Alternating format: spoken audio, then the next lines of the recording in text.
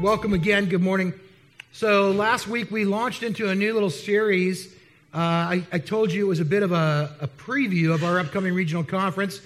Our national director, Phil Stroud, has kind of set some direction in motion for the Vineyard movement. And he uses that little acronym to describe that. It's EDLD, which stands for Evangelism, Discipleship, Leadership, and Diversity. And that these are the essential practices of the Vineyard movement.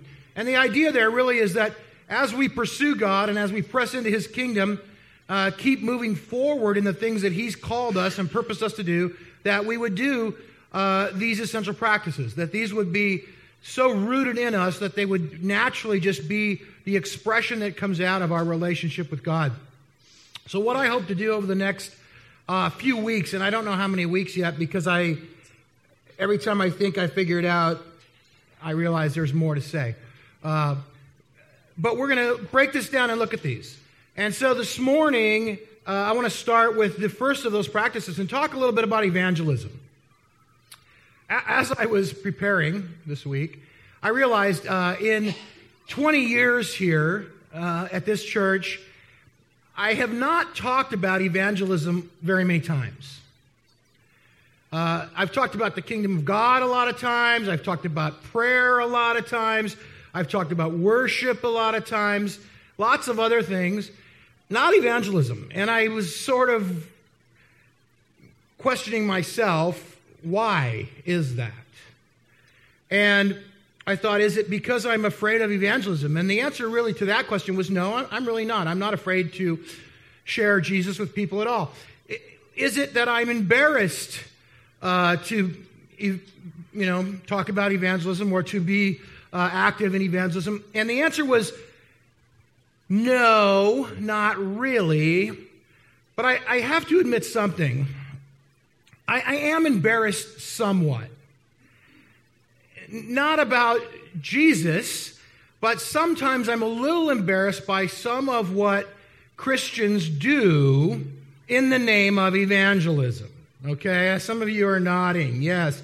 There are certain tactics, certain approaches, certain, ways that people have chosen to evangelize that I sometimes feel like I would rather not be associated with that.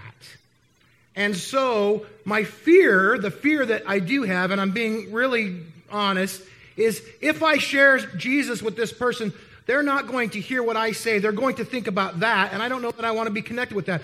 So I am saying that as a confession and doing my best today to overcome that. But let's just real quickly, and I don't want to spend a lot of time on this part, but just to give you a frame of reference for, what I'm talking about. Certainly there are those extreme things. God hates you. That doesn't warm my heart a lot. I don't feel connected to God. That's extreme. Not a lot of people do that. Some of you older folks will remember this gentleman in the 80s sporting events. He was nice. He was very friendly and kind. Just a little kooky, a little nuts. And I honestly, he's a good guy. I think he was trying to be funny to get attention. But I sometimes think, I don't want to be associated with that necessarily. Also, some of the older folks, let me ask you this question, okay? How many of you remember Chick Tracts? 2 or 3 of you. So there used to be, they're still around, not as often, but in the 70s, 80s, a tract is a little pamphlet. There was a guy named Jack Chick. He was a cartoonist. And so he would draw these little cartoons and tell stories that were used for evangelism. And sometimes people would hand those out, but sometimes you would find him in the bathroom. I was, seriously, in the last year or so, I can't remember exactly, it was in the bathroom at the Houston airport. And I remember that because I feel like I spent half my life in the bathroom at the Houston airport, or at least in the Houston airport. Every time I go to Nicaragua twice a year, and every time we go, we fly through Houston. And the way the flights out of Portland work, there's always a 5-hour layover. So twice a year, I spend 10 hours in the Houston airport. Okay, and it's not my favorite day. I have another confession to make. So I was thinking about the Chick Tracts the other night, and I wanted to go, and I remembered seeing one recently. So I go, are they still around? So I looked up their website, and I found out on the website now, modern technology, you can actually read all the tracts online before you purchase them, right? So I spent about an hour the other night reading Chick tracts, and all I can say about that is it's an hour I'll never get back. But I got to give you, I got to share. This is just too good. So here's a page from one of these tracts. Young lady, looks like she's a very stylish young woman. She's got her wine glass. She says, "It's all mine." And she has a new car, and I don't know if that's her house or not, but she's kind of celebrating. And the verse underneath there, and by the way, this track is from 2011, so this is not like from the 70s.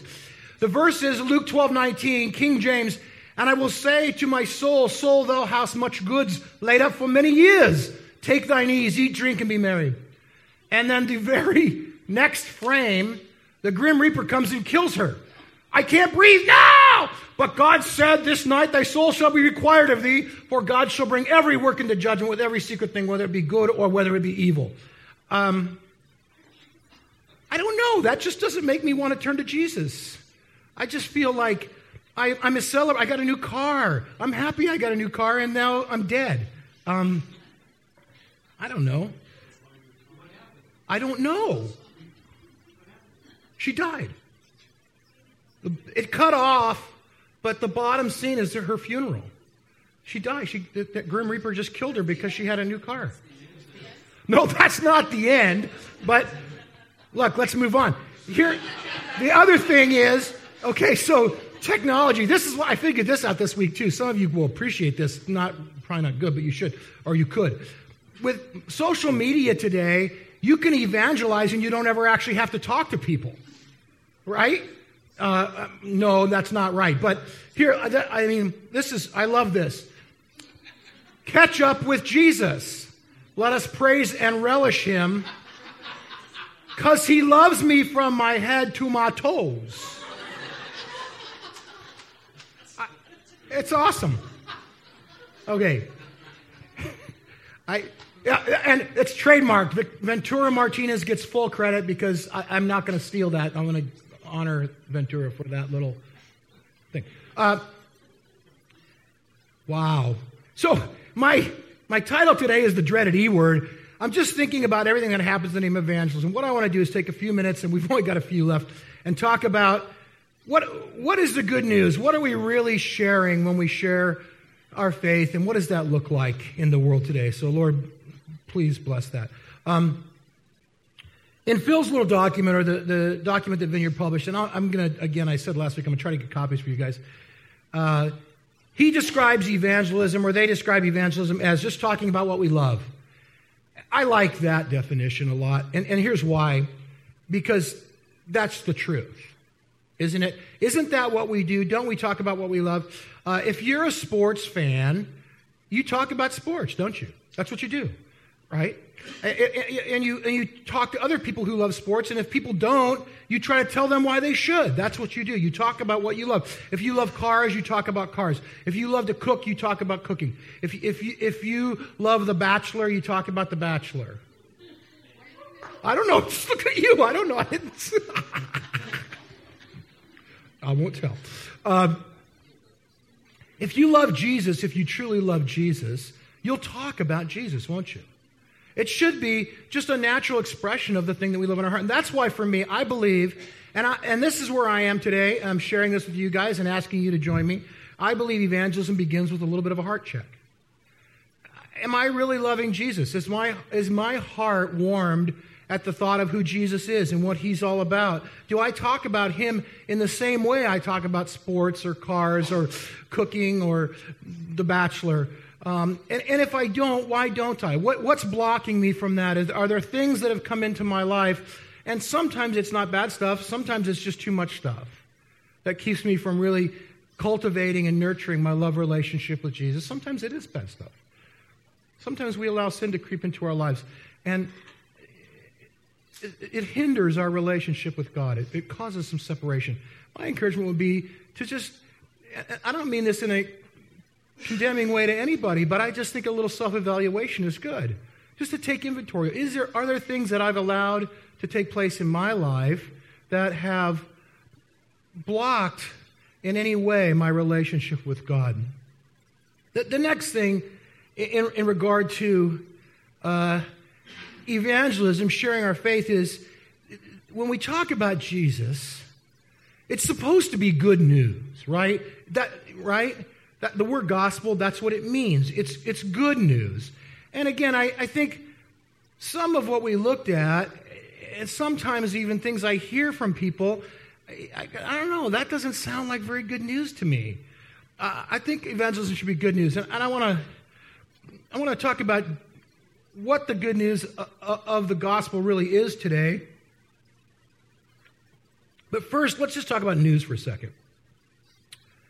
All news, good or bad, and there's really there's three kinds of news. There's good, bad, and cute, right? You got good news, bad news, and then when we moved to Oregon, the first thing I noticed was on every news program, there's at least one little story about an animal, a dog or a kitty cat or a horse. And those stories sometimes aren't good or bad. Sometimes they're just cute, you know? So, but any news story, there's three components to it, really. And here's what they are. And this is kind of important. And I'll try to go fast. Something has happened in the past. And with the news cycle today and the internet and the way things are, it could have been in the very immediate past. It could have been minutes ago, but something happened, right? A couple weeks ago, Muhammad Ali passed away, and I literally had an update on from ESPN on my phone within 5 minutes of his passing. I knew he was gone. And I just thought, one, I was bummed, but two, it was just amazing to me how quickly I knew about that. So it could be soon in the past, very recent past, but something happened in the past. That's component number one. But component number two is it affects how you view the present, right? It changes your perspective on what's happening right now. Ali passing was one thing, but let's shift gears for a second. Last weekend there was this shooting in Orlando. And when you hear about that, it affects how you view the present, right? It immediately changes how you view your life. I knew the second I heard that we're in the middle of an election cycle, and I just thought, man, you know what's going to hit the fan. Gun control, homophobia, terrorism, it's all going to blow up. For us, our family personally, we heard about it on Sunday. Donna was scheduled to fly to California on Monday. First thought in my mind was we have to go early because there's going to be extra security at the airport tomorrow. Right? So what happens in the past affects how you view the present. There's a reality of that. And then the third component of all news is it changes your expectation for the future. Because of events like this, we begin to ask questions like, what will my future look like? How does what's just happened affect what's going to happen in my life ahead? And I think those are valid questions. Is it okay? I don't go out to nightclubs and do a lot of dancing anymore. I'm not opposed to that in any way. I'm a little old and I have bad knees and I go to bed at 8 o'clock. So it just doesn't work out. But if you do that, you're asking yourself, is it okay for me to go do that? Or is that going to be a bad thing for me? Now, I might ask the question, is it okay for me to even go to the movie theater or to the mall or anywhere for that matter? Is that okay? I have to ask, I travel a little bit and I have to ask the question, is it going to be safe for me to fly? So all I'm saying is, news, something happened. It affects how I view the present, and it alters my expectation for the future. Okay, you following me? You understand that? One passage today we're going to look at, and in regards to news, the good news, and evangelism, it's 2 Corinthians 5. It's just go home today and read 2 Corinthians 5. Okay, it's so good. If, Paul's writing, if we are out of our mind, as some say, it is for God. If we are in our right mind, it's for you. For Christ's love compels us. Because we are convinced that one died for all, and therefore all died. And he died for all, that those who live should no longer live for themselves, but for him who died and for them and was raised again. So, from now on, We regard no one from a worldly point of view. Though we once regarded Christ in this way, we do so no longer. Therefore, if anyone is in Christ, the new creation has come, the old has gone, the new is here. All this is from God, who reconciled us to himself through Christ and gave us the ministry of reconciliation, that God was reconciling the world to himself in Christ, not counting people's sins against them, and he has committed to us the message of reconciliation. We are therefore Christ's ambassadors, as though God were making his appeal through us. We implore you on Christ's behalf, be reconciled to God. God made him who had no sin to be sin for us, so that in him we might become the righteousness of God. People are saying that Paul's crazy. He's out of his mind. Why are they saying that? The reason they're saying that, he tells us, is because Christ's love compels us. So, first question that comes to my mind is, does hate compel us? Not so much. Does guilt compel us? I don't think it does. Does fear really compel us? No. What Paul says is Christ's love compels us. The love of Christ brought about a radical transformation in the life of the Apostle Paul. Okay, why are people saying Paul's crazy? This is why. Because some of them know him. And he was doing what? He was out persecuting Christians. He was beating them up and having them arrested. That's what he was doing. And he met Jesus, and the love of Christ transformed his life, and he did a complete turnaround. And now he's become an ambassador for Christ. Now he's representing the very person that he used to be persecuting. And people go, this guy's lost his mind. He's completely crazy. He's gone off the grid. I can't believe what's happening to him. That's why people are saying he's crazy. I want to run this bit of news through the grid that we just looked at. What happened in the past? A few things, but the first thing is that one died for all, and therefore all died. Jesus entered into solidarity with all of humanity, okay? The death he suffered on the cross was for all. All humanity, every person, was destined to die, okay? All have sinned and fall short of the glory of God. The wages of sin is death. Everyone dies. That's how it works. Jesus died for us all. One died for all, and therefore all have already died.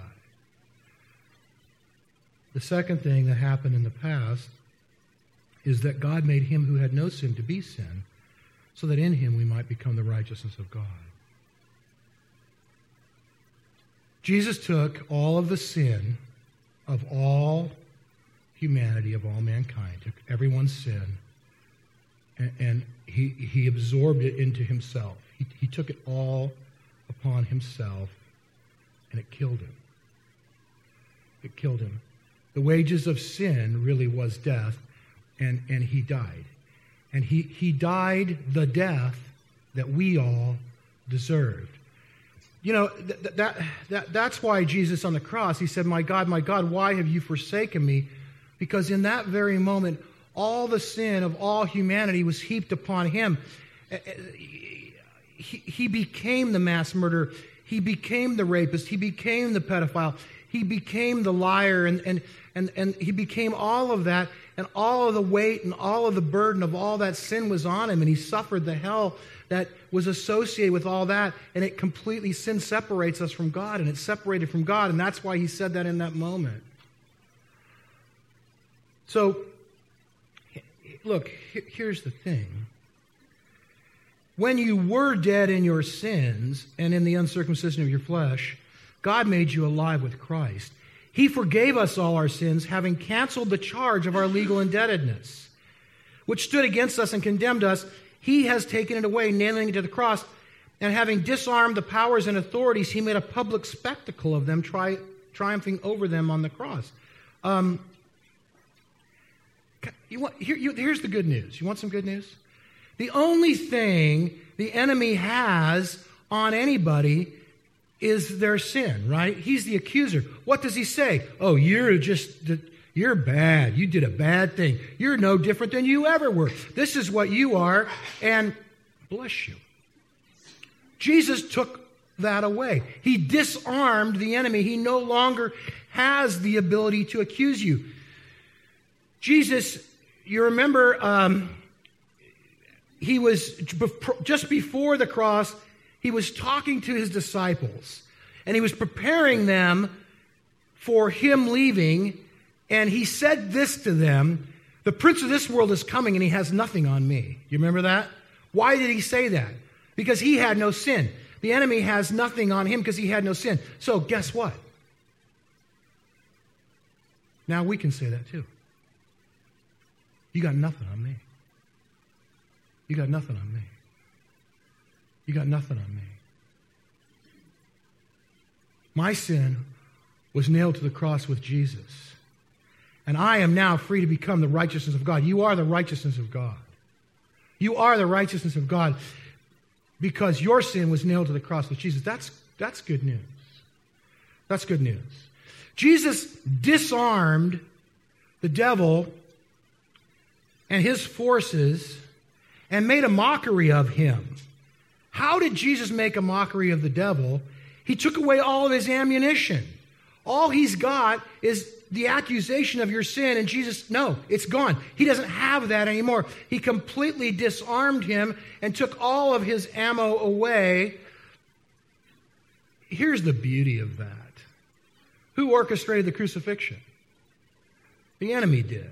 Ha ha, joke's on you. Joke's on you. You put yourself out of business. You put yourself out of business. You have nothing left. You took your own ammunition away. I love this. I love this. Do you know that if the devil would have known what he was going to do, he would not have done it?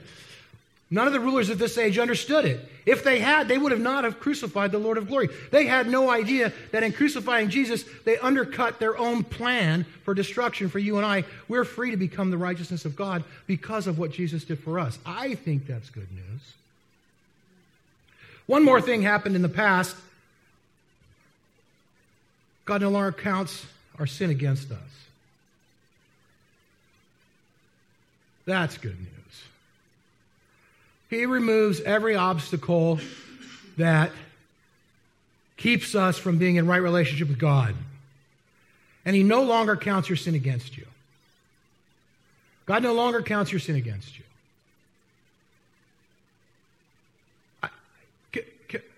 Look, personalize that for a moment, okay, everybody? Right now. God no longer counts your sin against you. Do you know what that means? It means that you can stop counting it against yourself. Okay? I think there's somebody that made a decision a long time ago and you were forced into what you saw as no way out and you made a decision and you've carried the guilt of it ever since. And God says, I don't count it against you. You don't have to count it against yourself. There's somebody who sinned against another person and that person has forgiven you and God has forgiven you, but you can't forgive yourself. And God says, let it go. I don't hold that against you, and you can let it go. And I think there's somebody else who was dishonest at your place of business and you did things that you shouldn't have done. And God says, let it go. You don't have to hold that against yourself anymore. I think there's somebody who blames themselves for the decisions that other people made. And God said that was never yours to begin with. And so you can let go of it. We don't have to hold the sin against ourselves any longer. Let it go. Let it go. Here's what happens in the present when we do that. From now on, we regard no one from a worldly point of view. We have a decision to make. Okay? Here's the decision. Listen very carefully because Do we base the truth on what we see, how things look? Do we base the truth on how things look? Or do we decide how things really are based on the truth? Okay? That's the decision. Because sometimes it looks a lot like sin is alive and well. And sometimes we feel like we're still the same old person. But the truth is that we're a new creation in Christ. When we feel like and we think we're the same old person, we're looking at it with what Paul calls a worldly point of view. We are not seeing ourselves as the new creation that we truly are in Christ. The truth dictates what's real, not what we see. We used to think that, but now we no longer do. Now we can see other people, we can see everyone from the perspective of God, not the perspective of the world, and we say, you're a new creation in Christ. That's who you are. Here's the application, okay? Here's the application for this. Today's topic is evangelism. We're talking about sharing the good news with somebody else, and here's the deal. There's a lot of people who don't know they're a new creation in Christ yet. They're living in guilt. They're living in shame. They're living in the burden of their own sin, and they have a worldly point of view about themselves. They don't see themselves as a new creation in Christ. But we no longer see them that way. We can look at them and say, you're a new creation in Christ. You've been told you're no good your whole life, but guess what? No, that's not true. What's true is you're a new creation in Christ. You've been told you're worthless your whole life, but guess what? That's not true. What's true is you're a new creation in Christ. We can help them see who they really are in Him. We don't see them that way. We don't treat them that way. We don't talk to them that way. We speak life and truth into them as new creations in Christ, not as what they once were before Jesus took their sin on the cross. The second thing, and that it brings us to the second thing that happens in the present, is that we have a job. We've been given a job. We now have the ministry of reconciliation. We've been called to reconcile people to God. We implore you, be reconciled to God. Whatever you think you are, no, you were, but you're not that anymore. Please understand how much God loves you. Understand how powerful it is, what He's done in your life, and how free you are to walk in the righteousness that He's created you to be. See, that's good news. Okay? That's good news. Look at that. Talking about what we love. Just talking about what we love, okay? Something happened. What happened? Jesus died for our sin. He took it all. We're a new creation in Him. It affects how we view the present. We walk in that, and it changes our expectation of the future, doesn't it? Now, what's your expectation of the future? There's two parts to this. One part is eternal life, right? We get to go to heaven and be with Jesus. Woohoo! We win. Okay? We get that. I think we get that. But between now and then, there's also some future, right? There's some future now until we get there. What's your expectation of that future? My expectation of that future is that every day will be an adventure with Him. I wake up every day, and here's the beauty of this all. Even if I screwed up yesterday, I'm a new creation in Christ. Fresh start. Every day is an adventure with Him. Every day I might have an opportunity to meet somebody and say, hey, no, don't buy that. You're a new creation in Christ. That's who you are today. That's who you are. Whew. Let's stand.